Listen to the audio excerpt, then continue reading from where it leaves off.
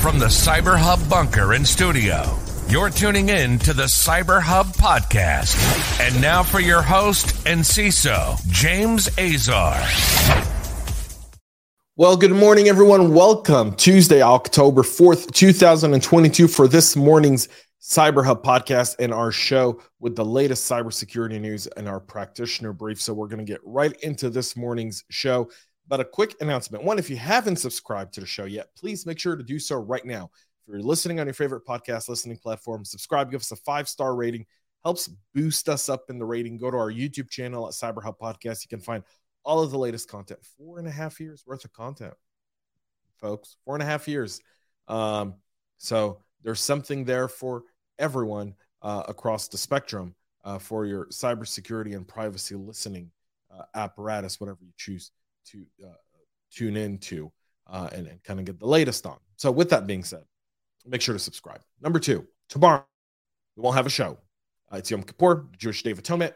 I'll be fasting as of tonight till very late tomorrow. We'll be back on Thursday.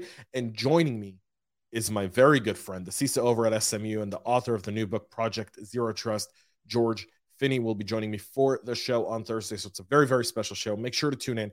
Tell your friends all about it.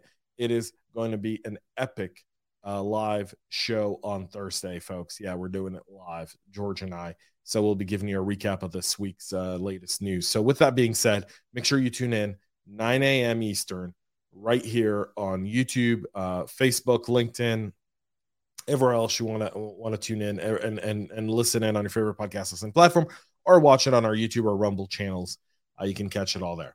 Now, without further ado, let's grab our morning double espresso. I've got mine. Coffee cup. Cheers. Lovely. Let's get into this morning's show.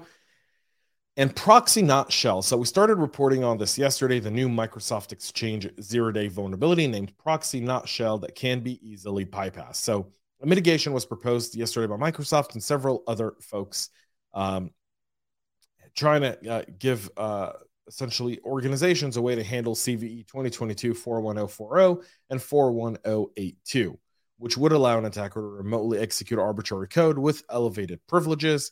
Kevin Beaumont named the vulnerability ProxyNotShell due to the similarities dubbed ProxyShell, which were exploited last year. And unlike ProxyShell, the new issue can only be exploited by an authenticated attacker, although even standard email user credentials are sufficient. The high severity flaws were discovered and reported to Microsoft by Vietnamese cybersecurity company GTS, whose researchers saw them being exploited in August by a threat actor believed to be linked to China. And if you don't think this goes back to SolarWinds, how wrong would that thought process be? This is directly a result of a supply chain attack as sophisticated as SolarWinds was. And you're obviously, we're just starting to see, a Log4j, a ProxyShell, all were there post SolarWinds. And they were being abused at tremendous levels. This one, apparently it's so good. And that the Chinese were like, we're not going to use this mass. We're only going to use it going after several organizations. That's how we're going to leverage it. So several workarounds still don't work. There were some fake workarounds as well. So just be mindful of it. Make sure you're only looking at your trusted security partners for advice on how to deal with this. Don't believe everything you read online. Some of the online stuff's been proven to just make the vulnerability even worse. So keep that in mind. And we'll continue to monitor this one, and then we'll probably talk about it again on Thursday. Live support service was hacked to spread malware in a supply chain attack. The official installer for the Com100 live chat application and widely deployed SaaS that businesses use for customer communication and website visitors was Trojanized as part of a new supply chain attack. According to CrowdStrike, they say that the infected variant was available from the vendor's website from at least September 26th until the morning of September 29th. Because the Trojanized installer used a valid digital signature, antivirus solutions would not trigger any warnings at launch, allowing for a stealthy operation. CrowdStrike says the attackers implemented a JavaScript backdoor into the main JavaScript file that is present in the following versions of the Comp 100 live chat installer, version 10.0.72 and 10.0.8. There's a SHA-256 hash here. So something to keep in mind. You can see all the links in the show notes, by the way. If you're watching on LinkedIn, you'll see it. I believe it's the second link in the story link there. You can see all the SHA and so forth. This is, again, another China-based attacker suspected to this attack. So ProxyNotShell going to China. Everyone's so focused on Russia. Not to say that Russia isn't bad, but China's out there just playing around in everyone's backyard, and everyone's looking through the fire going like, look at the Russians. The Russians ain't doing nothing right now. The Russians are too busy with the Ukraine, and that situation's got to work itself out. Keep your eyes on China, folks. Also, the C2 domains are hosted on Alibaba infrastructure. There's Chinese comments in the payload. So a whole slew of reasons pointing to China on this one. Optus says ID numbers of 2.1 million people were compromised in the data breach. So last week, we talked about the Australian telecommunication company Optus that had fallen victim to a cyber attack. We obviously spoke about their cybersecurity minister there going out and speaking out of their back end, unfortunately, without really paying attention to the fact that, if you want to build a private-public relationship, you don't bash the victim of the crime. You actually want to help identify how this happened, irregardless to whether or not they were negligent. You let the regulators and other entities deal with that, and you remain kind of very crystal focused on how do we improve cybersecurity across the org and how to create a better private-public relationship. Either way, Optus now says 2.1 million of its customers had their numbers associated with their identification documents compromised as a result of the latest breach. The incident appears to have impacted the data of all of the 9.8 million customers in the Australian island. Australia has about 25 million people. So if you imagine, this is about a third, a little over a third of their population. The wireless carrier says that only the records of 1.2 million customers included valid personal ID. An additional 900,000 customers had their data compromised, including numbers associated with expired IDs. They've also noted that Optus has reached out to all customers who had valid ID exposed to them. That personal data such as driver license number and card numbers were exposed, and a total of 14,900 valid medical ID numbers were also compromised in the attack. And so you can see that Australia is already, the legislature is already hinting at tougher data protection legislation in Australia. The question is, if you do that, do you make it so that smaller businesses can't compete because of the stringent laws around data protection?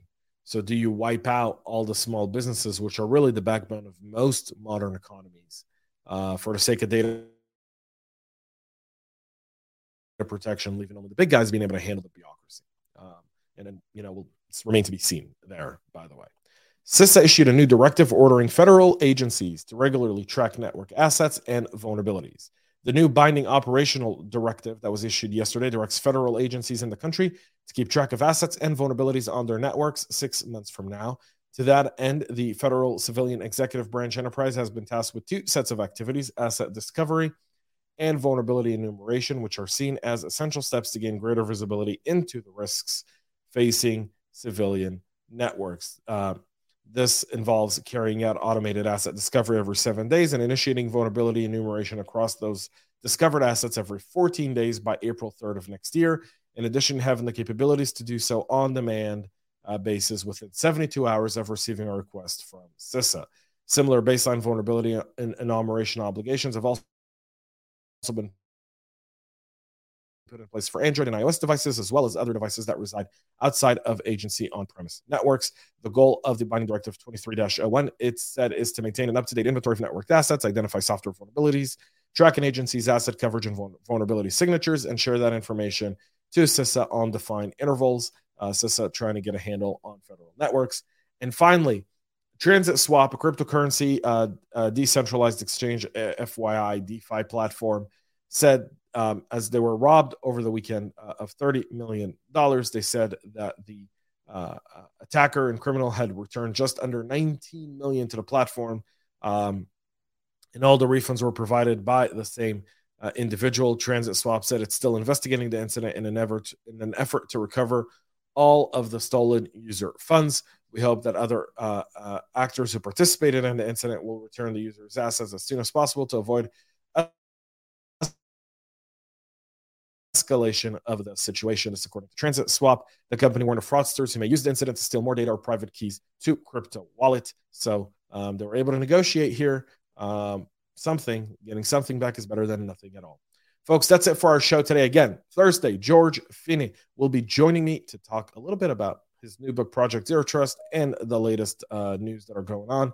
So tune in for that. Don't miss it. Till then, have a great rest of your day. On Yom Kippur, it's the Day of Atonement for us Jewish people. It's a day where we repent for our sins. And as such, if I hurt you at all this year in any sort of way, whether intentionally or not, I do ask for your forgiveness. Thank you all for tuning in. Please make sure to subscribe. See y'all Thursday. Till then, stay cyber safe. We love feedback, so make sure to connect with us on social media and subscribe to our podcast on your favorite podcast listening platform.